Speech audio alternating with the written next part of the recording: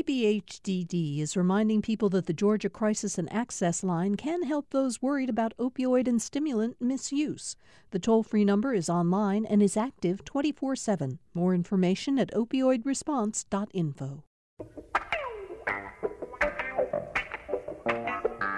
Welcome to Political Rewind. I'm Bill Nigut. I've got a lot on the plate to talk about today, so I want to get right to the panel, starting with our regular AJC contributor on the Thursday shows, the editor, the boss himself, Kevin Riley of the Atlanta Journal-Constitution. Kevin, Bruce Springsteen, the boss, is back on Broadway right now, but you're back on Political Rewind. Thank goodness. How are you, Kevin?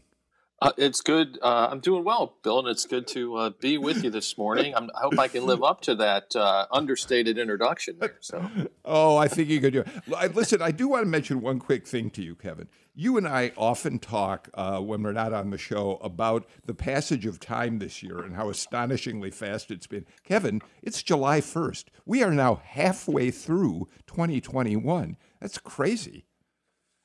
Well, yes, and more important than that, perhaps, is that the new voting law in Georgia goes into effect today. Yep. So July 1st, halfway through the year, and lots going on. Yeah, and we're going to talk about, we'll talk a little bit about the voting law at some point on the show today.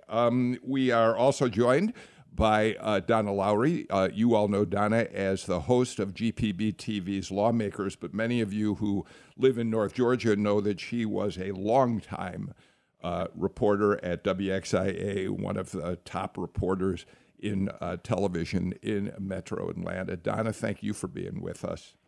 I'm thrilled to be with you, and I'm sorry that I can't be the boss too, but I'm glad that Kevin is part of it. We all love Bruce Springsteen, so I'm glad to have that honor. Professor Audrey Haynes, professor of political science at the University of Georgia, and the woman who started and oversees the applied politics program at UGA, which prepares students in the political science department, and I guess, Audrey, beyond the political science department, for careers in politics, right? That is correct. We are an interdisciplinary program with the Grady School of Journalism and Mass Communication. So we have students who sort of straddle political comms and other types of journalistic activities, as well as political science and international affairs, and want to work in politics, public affairs more broadly. Yeah. Well, thank you for joining us today, Audrey. It's great to have you back. We're also joined by Professor Adrian Jones, who teaches courses in American politics, race, and law at Morehouse College. Also, Adrian, we should tell people you are the director of the pre-law program at Morehouse, and it's very good to have you back on the show. Thank you so much. It's a pleasure to be here and an honor to be here with Kevin Riley, Donna Lowry, and Audrey Haynes. So thank you. Yeah. There's a reason I saved you for last, because just before we went on the air, and this is, in fact, apropos of the fact that the new voting law, parts of the new voting law go into effect today, you had a bone to pick, you said, with an observation that's been made on Political Rewind as we've talked about voter ID over the past months, really. And just earlier this week, one of our panelists said, gee, why shouldn't people have to have ID when they vote? They have to have ID when they go through the airport, when they want to pay for something with a check. And you take issue with that. And so the stage is yours, Adrian. Indeed, I do take issue with that argument. The argument over voter ID is really not about whether or not a person would show ID. I think that the vast majority of people, including people like a Stacey Abrams, are in agreement with that. The problem, the argument is about whether or not you have limited the kinds of IDs that can be used to vote. So, you can no longer use a utility bill, for example, in Georgia, which is a very easy way to show who you are and where you live, and that you're eligible to vote in the area. And under SB 202, of course, the ID requirement for even absentee votes has been increased, which means, one, a threat of identity fraud. You're putting your information into the mail. But two, again, it is limiting people's access to the polls by using a mechanism that does not need to be so limited. The goal here should be to provide voter access, and therefore we want to keep the kinds of ID broad and not limit them so that voters can get to the polls. Well, Kevin, obviously, even though the law goes into effect today, this is a conversation that's going to go on our show and in your news pages for a long time to come, because we now have, 8 lawsuits challenging SB 202, including, of course, the fact that the United States Department of Justice filed a lawsuit claiming that the law is unconstitutional. So it's not like this conversation is ending just because July 1st signals the first day of some aspects of the law. You're right, Bill. Adrian, I have a question for you because I've heard this line of reasoning, and obviously you're well versed in this topic, so I want to see what you make of it. So voting is a right, okay, which is different than a privilege. Driving, getting a driver's license in Georgia is a privilege, right? It is done with the approval of the government once you meet certain requirements. And now most people will have to use their driver's license as their form of ID. In other words, a privilege that they have earned in order to gain the right to do something that they should have. It's literally a birthright. Is that a valid point of view? Because, again, following your reasoning about limiting the kind of ID that can be used. Oh, I didn't know you had finished. So I'm not objecting to the logic behind what you're saying, but what I have to emphasize is that the passage of voter ID and the kinds of laws that we've seen in 2021 are designed to limit access to the ballot. So, these laws are not operating in a vacuum. We're looking to see who does not have the kinds of IDs that are going to be required under these strict ID laws. So, of course, you could argue that a driver's license is necessary, but it has never been necessary before this introduction of voter ID laws, and those laws are designed to keep people from the polls. So while I guess an argument could be made that this is not an unreasonable requirement, I think that the posture in which this has been executed or enforced or designed is very problematic, and it is pointedly designed to keep people, particularly Black people, marginalized people, poor people, older people, from the polls. Another argument the other day was that the state IDs are free. That's great, but I already have a utility bill, and for many years this was acceptable. Thank you for adding to the conversation that we had the other day, Adrian, and giving us your point of view on this. Audrey, just one other quick note about this. When we talk about requiring these new forms of ID, the AJC did a pretty good study. Mark Nisi, who covers elections law for the newspaper, I think there's something like 200,000+ people, mostly African Americans, who at this moment do not have the acceptable form of ID that will be required under the new law, Audrey. Yes, and as Shakespeare would say, there's the rub. Because, what we know about elections is that who turns out matters, and mobilization is often one of the very key components of any electoral strategy. What we learned during COVID is that when you make it easier for people to vote, oh my God, lots of people vote, and guess what? We didn't really have very many problems. We didn't have fraud. That's not something people really coordinate, except in a very small fraction of few cases. Again, it's like beating a dead horse. We've said it over and over and over again. If the people who are making these laws want to make a justification that it is, politically neutral and they're just trying to keep safe elections, they need to look at the facts, and the facts don't support what they're saying generally. Okay, Donna, we're taking a couple of quick hits at the top of the show. In a couple minutes, we're really going to dig into this Sonny Perdue story. about whether or not there should be an ethics investigation of him for a business deal that he made right before he became Ag Secretary. But I want to talk to you briefly about a story that developed overnight that I know is of particular interest to you, and we've talked about it on this show. Nikole Hannah-Jones, who was responsible for the 1619 Project at the New York Times. I get that it's controversial, but it was one of the most masterful pieces of explanatory journalism that I think many of us have seen in years. She's a MacArthur Genius recipient. She has been celebrated for years for her work as an investigative reporter. She was hired by the University of North Carolina, as you know, but the politics of the Board of Trustees was such, there was pressure put on them to deny her tenure. Because they didn't like, but because the 1619 Project is so controversial among conservatives. But Donna, thank goodness the Board of Trustees met again, and she is now being granted tenure.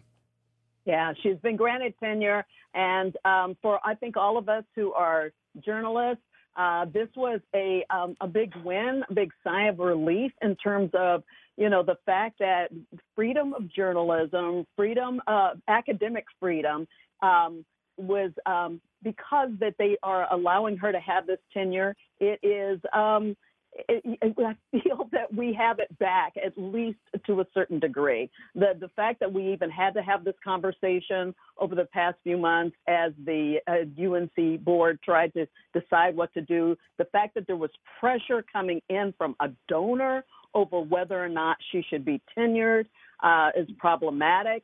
The fact that her credentials did not speak for themselves.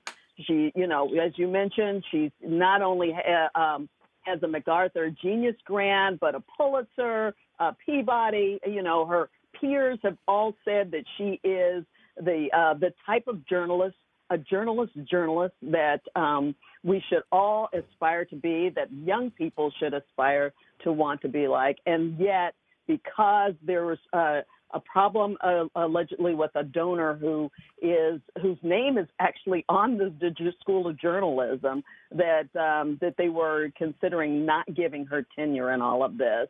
It has been, I think, frustrating for a lot of us as journalists who are wondering whether we are going to feel hampered by a lot of what's going on in this world right now and what we do, not being able to tell the stories the way we want to tell them, the way they should be told about what's going on in our world for fear that something like this might happen down the road. So I'm thrilled that they finally made this decision. There is still the possibility she may not take the job. I hope she does. I hope that for the sake of the journalists who will come through the program there at UNC, they will have a chance to hear from her. People may not like everything with this the 1619 Project. I loved it. I loved the depth that she went into, everything that she focused on. But it's not for everybody to like. But I think we have to recognize the fact that she did it, that the newspaper was willing to put so much effort into it, and it's journalism the way we need to have journalism. One thing, Bill, I would say about what she's accomplished, and I'm very interested to hear what our panelists who work in academia think. She has influenced the thinking of an entire nation. And I understand that maybe she has many critics and people, even historians, have found some flaws in that work. But all of a sudden, critical race theory is in the mainstream. It may not be particularly well understood in the mainstream, I think you could argue. But certainly, if the goal of a person who enters journalism and then enters academia, if their goal is to bring fresh thinking, new thinking, different thinking, challenging thoughts to the country, it's hard to think of someone lately who's done more than she has. Yeah, and I would add too, this has become a very political circus in a sense. And in most cases, and Adrian will attest to this, I'm sure, tenure is a relatively very very well drawn out process. It has all of these levels, and rarely do you see any kind of decision reach the heights that we see in this UNC decision. Most of the time, whatever the department itself wants to happen after reviewing someone's dossier happens. It goes up through the chain, and at the university level, it is confirmed. So this was obviously done because there was so much attention, as Donna mentioned. And I would note that the vote itself was 9-4. And it was done, in a closed-door session, which of course is to protect privacy, and that is traditional. A lot of that is done too. But I will say that one of the members of this, primarily all white, all male, all older board of trustees, said one of them had a quote after that, speaking about her work and specifically the project reference, and he said, "Were there errors in it? Perhaps, but compared to the errors in history I learned and the lack of history I learned right here in North Carolina, it's devastating that we didn't learn things." I thought that is such an interesting quote because things like this raise awareness. And I will tell you, when I talk about political history, I said it's like looking at the desk in the school. Look at the top of the desk, you see one thing. Look at underneath the desk, you see other things. It's your frame of view. And this is 1619 framed things a little differently and added dimensions we don't usually talk about. So good that we're having this conversation. And it is rather sad that she had to go through what she went through and that the university did too. And it's sad for a lot of universities because this is something that is happening right now and it's not likely to go away. Adrienne?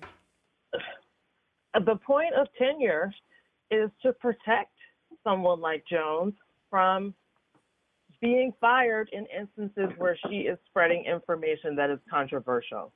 And to Donna's point about being able to be honest in terms of what we're reporting, this is what tenure is for. And to Audrey's point about the fact that we haven't been getting this information. Ironically, critical race theory is designed to look at the law and race in an effort to address the fact that we need to take a look at that. So it's very ironic that people are object to CRT when in fact the goal of CRT is to put us in a place where race is not the primary thing that we are talking about and worrying about all the time in the United States based upon our history. It's also only taught in law schools primarily. What's being taught in schools, like with Hannah Jones, is history. It's our history, and it involves difficult issues with race. So there are two ways in which this ties very directly into Georgia, the Nikole Hannah-Jones story. First of all, Kevin Riley's already said it. The response from many conservatives, including the Trump administration, when he was in office to the 1619 Project, was to suggest that it was a false narrative that was an effort to make white people feel guilty about the past, and it in fact it changed our understanding of history so that we couldn't celebrate American history. That was the conservative viewpoint. That then overlapped with criticism of critical race theory, which, as we all know, has now become a Republican trope that's going to be used in the 2022 elections. Brian Kemp has certainly argued against teaching of so-called critical race theory, and other Republicans are going to campaign on this. But there's another way, Kevin Riley, in which it affects Georgia. And that's in an interview with Greg Bluestein, a brief interview with Greg Bluestein a couple of weeks back. Sonny Perdue, who from all accounts is still working behind the scenes to be named Chancellor of the University System of Georgia, in that conversation, he made reference to the fact that he's concerned about the, quote, culture of the university system right now, which is, of course, a veiled reference to, I think it's fair to say, and I doubt that he'd argue with this, to what he would say is the liberal teachings in the university system right now. And that's raised flags for a number of people as well, Kevin. Yeah, absolutely. I mean, besides the appearance of political cronyism and all that, that, the way it would look, the University System of Georgia is arguably the state's most precious resource. I mean, when you look around the state and you see what is, Georgia Tech, Georgia State, University of Georgia, for starters, among others, are accomplishing, it is arguably one of the most desirable jobs in all of academia. I mean, I would ask our academics to weigh in on that. And what we ought to be seeking is the very, very best person we can to make sure that one of the most important states in the union has the best possible higher education system as it faces unique challenges in the 21st century.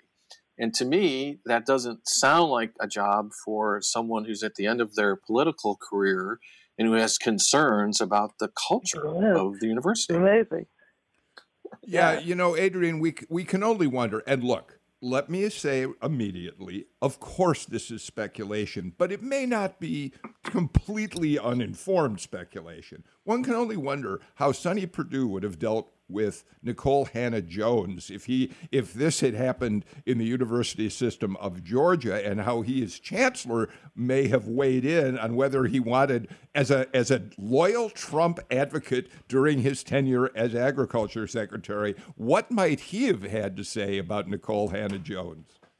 I mean, he might have had to say that this was critical race theory and that this could not be shared in the Georgia system.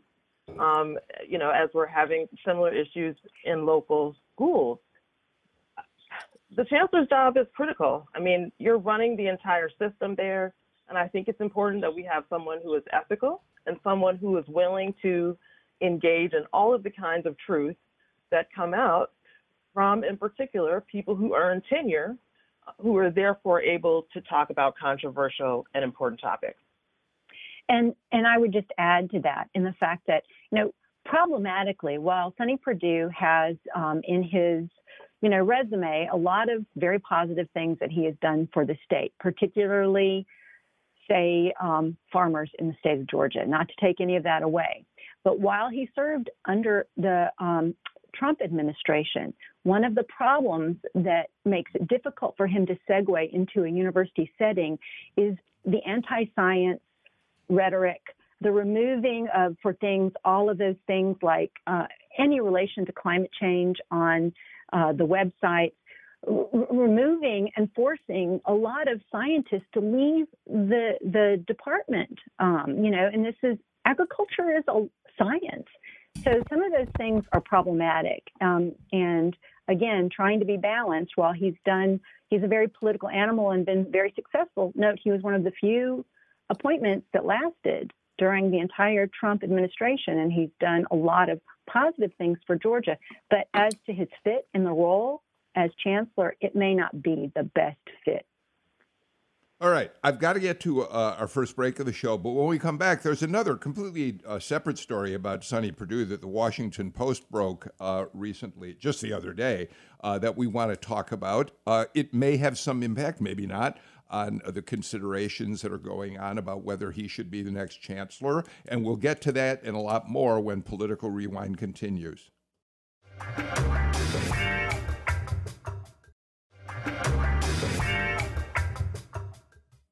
AJC editor Kevin Riley, GPB TV host Donna Lowry, Morehouse's Adrienne Jones, and UGA's Audrey Haynes join us today. A couple quick notes.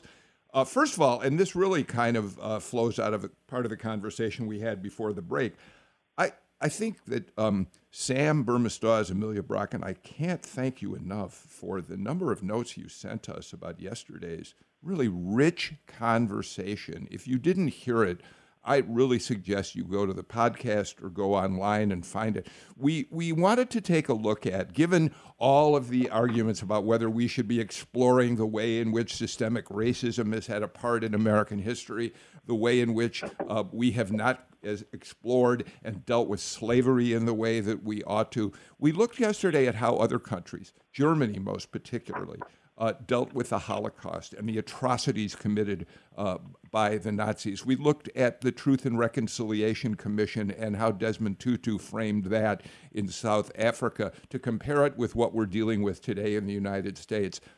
I was having there are days on this show when I just cannot put words together. Unfortunately for me, yesterday happened to be one of those, but our panel was so smart in the way they talked about this that I think you'll find the show really meaningful. And I'm very happy when we get so many wonderful notes from all of you about that. So thank you very, very much. All right, Kevin Riley, let's talk about this story that the Washington Post broke that you're now reporting on at the AJC. Greg Bluestein did a follow-up piece on it. Right before Sonny Perdue was confirmed as Ag Secretary in the Trump administration, he had to file a disclosure report, of course. And although he was not required to put this following information into the report, there are questions now as to whether he should have. We all know that Sonny Perdue has been a big agriculture businessman for many, many years. And he did not disclose the fact that he bought at a bargain price a grain storage facility from Archer Daniels Midland, one of the biggest agriculture companies in the country. It may be the biggest, at what the Washington Post reports was a bargain basement price. He paid something like $250,000 for a property that was valued at $5 million. And of course, it raises questions about a possible quid pro quo when he became Ag Secretary, and of course would have to deal with Archer Daniels Midland in terms of some of the regulations, favors he might have granted to them. It's a fascinating story, and now Democrats in the U.S. Senate are demanding an investigation, Kevin. Yeah, at the very least, I mean, it looks terrible, and at the very most, there could be other implications for it. But according to the Post, the Archer Daniels Midland had this thing, and they originally wanted $4 million for it, and Sonny Perdue paid $250,000, and even that $4 million appeared to be kind of a lower price than what they had paid for it, and other things. So. Again, it's the same old story, which is doing things that don't stand up in the clear light of day. Never a good idea. Audrey, it's going to be interesting. You're welcome to comment on the story itself, because I know you are always concerned about stories that involve ethics, but also, will it have an impact on his desire to become chancellor of the university system? But what about the ethics aspects of this? Well, there are multiple dimensions of ethics questions. And, one is just the manipulation of the market. If you go back to Archer Daniels Midland, they bought that basically so they could close it and hurt a lot of soybean farmers in the area. And when they sold it, they basically sold it to Governor Perdue, Secretary Perdue, with the addendum that he wasn't allowed to open it back up again so that they could maintain whatever control they had over the soybean market and so on. So, in a way, this pro-farmer individual was supporting, big corporate ag business by buying it and following that contract. But there are other things that go back in his history as governor that, suggest that there have been places where he took the opportunity of his office very visibly to benefit financially with the help of some of our own state legislative members, right? So again, that casts a pall over someone who is supposed to take over a huge, very important, critical part of our state infrastructure. Because one of the reasons Georgia is great is because of our university system, and I would say the support that the state legislature and governors have given it. For a lot of criticism of others, one of the things we can say is we haven't quite seen as much self-dealing in other respects from our current governor. That is a benefit. So we'll see what he does, because we know that one of the reasons Perdue is considered for this is because he was the one that got Trump to endorse Brian Kemp in 2018, and that was a big give, right? Absolutely. By the way, Archer Daniels Midland said they made that sale at such a low price because they could not find another buyer. But Donna, here's a quote from the Post's original reporting on this. The timing of the sale, just as Perdue was about to become the most powerful man in U.S. agriculture, raises legal and ethical concerns from the narrow question of whether the secretary followed federal financial disclosure requirements to whether the transaction could have been an attempt to influence an incoming government official in violation of bribery statutes, ethics lawyers say. Quote, "This stinks to high heaven," said Julie O'Sullivan, a Georgia University law professor and former federal prosecutor. "It deserves a prosecutor's attention," she added. Only a prosecutor with the powers of the grand jury can find out, in fact, whether there was a quid pro quo that existed at the time of the deal. Donna? And it's hard to imagine that it won't come under scrutiny, that we won't see a prosecutor looking at this, because it did come right after he became agriculture commissioner. And while, I understand that ADM apparently wanted to get rid of this property and couldn't sell it for what they wanted, the fact that it was, I think, sold for 16 times below the value that was originally, that its value, has to make you wonder about this whole thing, why they would do that, why the timing happened like this. As the Post reports, it went back to 2015 when they first started trying to sell this property. It is land in South Carolina. There has to be value to it. And for them to have bought it for over $5 million and then to sell it for $250,000 does not look good. And so I would be surprised if there isn't some type of ethics investigation about the whole financial disclosure, or whether or not there should be changes to the way finances are disclosed when somebody is up for a post like Ag Commissioner. Adrian? I'd add to that I'm concerned about the financial issues, but I'm more concerned about the ethics of the quid pro quo. So, ADM had significant lobbying during the governor's term as Secretary of Agriculture. And so when we're talking about whether or not this is going to be someone who's going to run the Georgia system, and we're talking about him being a Trump supporter, arguably anti-CRT, for example, anti-science, I'm concerned that a similar kind of quid pro quo is going to happen based upon who you consider to be your supporters and who's providing financial benefits. So we haven't heard from Sonny Perdue on this, the Post, nor the AJC.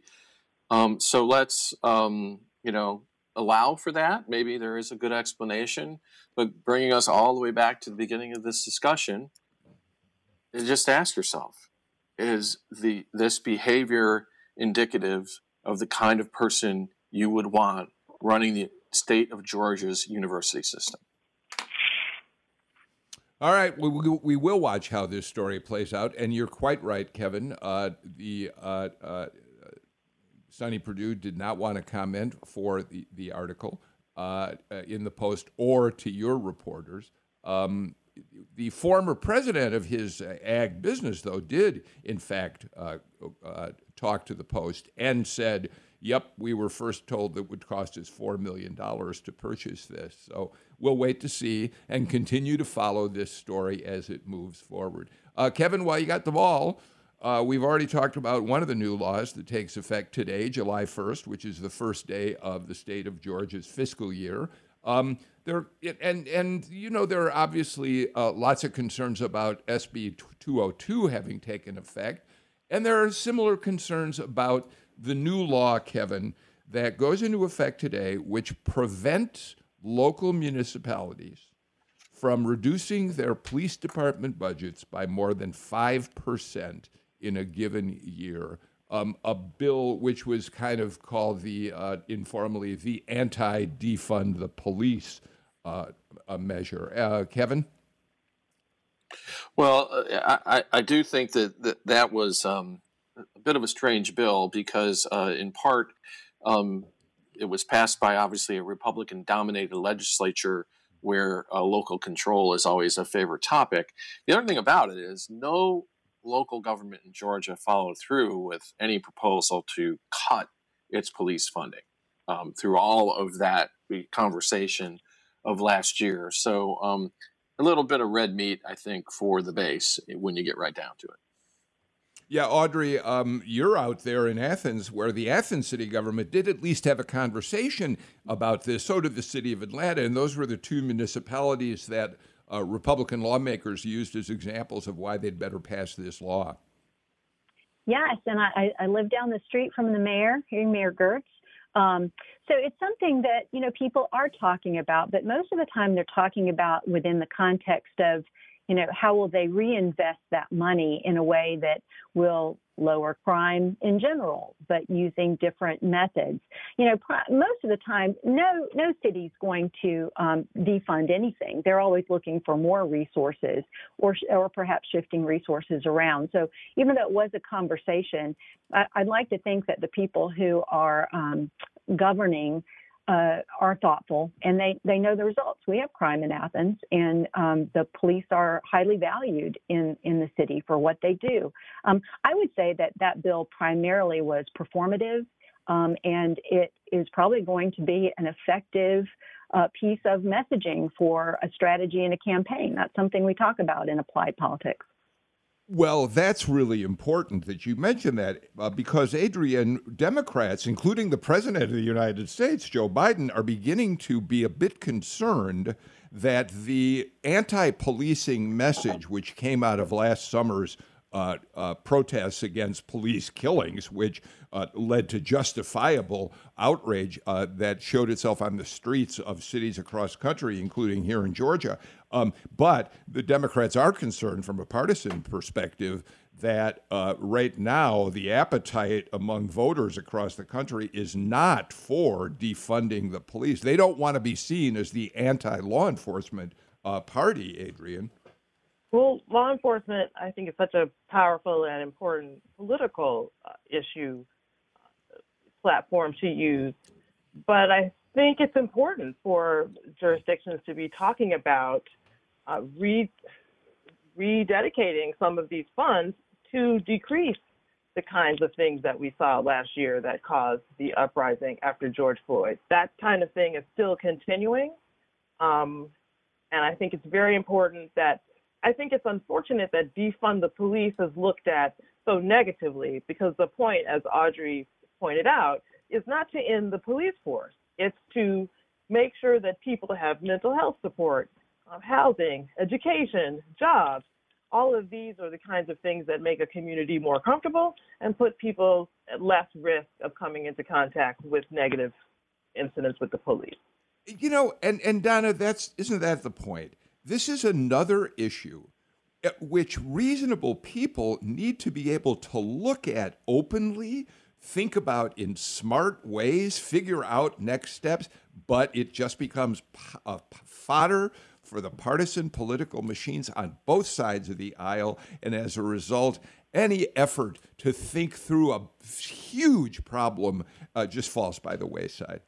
No, absolutely. And it really is sad because we continue to see the need for money put into other aspects of, for lack of a better way of saying it, policing our communities. We still see mental health issues being a problem out in communities where police are brought in, and you don't need police in those situations. And we've seen too many tragedies come out of those situations.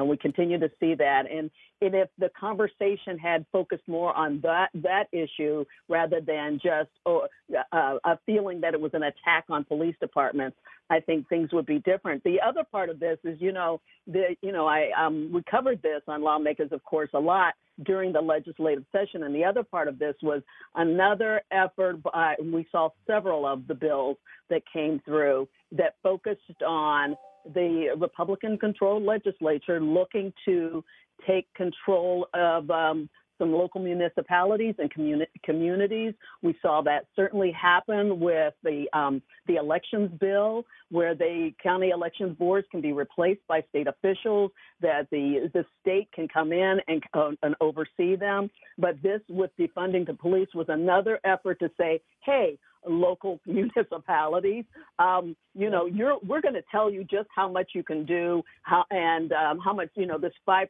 is your max, and in terms of how much of your budget you can spend over a period of 5 years. And because we can do it, we're just going to go ahead and do it. All right, got to get to the final break of the show. A lot more to talk about in just a moment.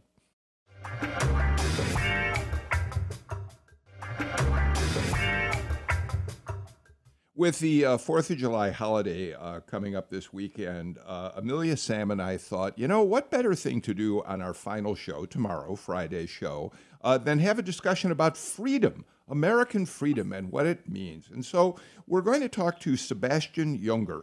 He, of course, became very, very well known for his international bestseller, The Perfect Storm. He was an embedded war correspondent whose documentary, Restrepo, was nominated for an Academy Award. Showed him in the heart of the most dangerous territory for U.S. soldiers in Afghanistan. And now he's written a book called Freedom. I'm going to tell you right now, it's an odd little book. And Sebastian Junger's definition of freedom is existential at best. But that makes it, I think, all the more interesting. So join us tomorrow for our conversation with Sebastian Junger. Kevin Riley, your folks at the AJC did some remarkable reporting that showed up in this morning's newspaper and that we're going to follow up on as you are in the days ahead. But essentially, the headline is that there is an investigation of whether Kasim Reed, now running for a third term as mayor of Atlanta, violated campaign finance laws. That's the simplest way to put it, Kevin. Yeah, it's a somewhat complicated bit of reporting. I'm really proud of Dan Kleppel, Wilbur Nobles, and Bill Rankin, our folks who put it together, and I'd encourage listeners to read it. But what it comes down to is a complicated court case in which there's an attempt to have an attorney for a political candidate testify, and digging through that paperwork, matching it up with campaign spending disclosure forms, shows that it appears that former Mayor Reed is being investigated. So we'll be staying on it, and it is a little bit of a complicated but very important story. The simplest thing we should say, and then we'll talk about this more next week, probably on Monday's show, or on Tuesday's show rather, is that there's one example of his buying furniture that was delivered to we think it was him, to his mother's house, something like $1,100-$1,200, but then was listed as an office expenditure on campaign disclosure reports, right? Right, and that's where the court records and the campaign disclosure forms appear to line up and point at Kasim Reed. All right, we're going to talk a lot more about that, but I do think our listeners ought to read that story if they can in the AJC. Audrey Haynes, here we go again. Ethics, one of the issues that you are concerned most about. Yes, and I would say that if I used any of the money that I raised to support my program to go out and buy lingerie, I think I'd lose my job. That's just the way it goes. And I think that's one of the things that potentially Kasim Reed was buying some lingerie. I'm not sure if it was for himself or for someone else. I don't know. But, the bottom line is with campaign finance, there is some controversy, I would tell you. Yeah, I had to be funny for once, That was funny. There are some people, like Alan Keyes, a long time ago in running, made an argument that, I want to run. I'm not a millionaire. I want to use some of this money that's been donated to my campaign to pay for my mortgage or for child care, whatever. So there have been in campaign finance some arguments saying that, we should have more flexibility with what we use that money for. But lingerie is probably not one of those. So, it is a question of what the money is being used for, and traveling to a resort or something like that is obviously not only an ethics violation, but under campaign finance law, that is illegal. Now, problematically, I will tell you that most campaign finance law is rarely enforced. It's often a question of someone paying a fine. I think we mentioned this before. It can, though, have an impact on how people view Mayor Reed and whether he continues to get that support potentially or even decide to run for the mayoral race again. Yeah, Adrienne, I do want to point out that we're going to watch how this story develops. Kasim Reed, of course, insists he did nothing wrong. And there's no question that he will end up accusing the Atlanta Journal-Constitution of playing a role in trying to hurt his campaign for mayor again. Nevertheless, it comes, and the timing is awfully bad for him. I think it's fair to say, Adrienne. I think the timing is absolutely terrible, especially coming off a former administration that had lots of issues. And I think to Audrey's point that this makes people skeptical about whether or not you're going to be an effective representative for Atlantans as a mayor. All right. As I said, we'll watch that. And I think as the AJC and GPB News, I know I've talked to our people, they're going to start looking into it in more detail, too. So will everybody else taking the AJC's lead on this. So this story is going to get a lot more attention in the days and weeks to come. Donald Lowry, I'm going to hit you with a story that I didn't give anybody any advance warning on, but you know what? I know we can all handle it. And it comes out of the Jolt this morning. You know, there's all this question as to whether Brian Kemp, who has been the target of Donald Trump's wrath ever since he refused to support Donald Trump's conspiracy theory about a rigged election in Georgia, whether or not he was going to be able to win renomination as governor of Georgia. Well, we learned overnight last night that Brian Kemp, in the last reporting cycle for campaign finance disclosures, raised, are you ready for this? $12 million.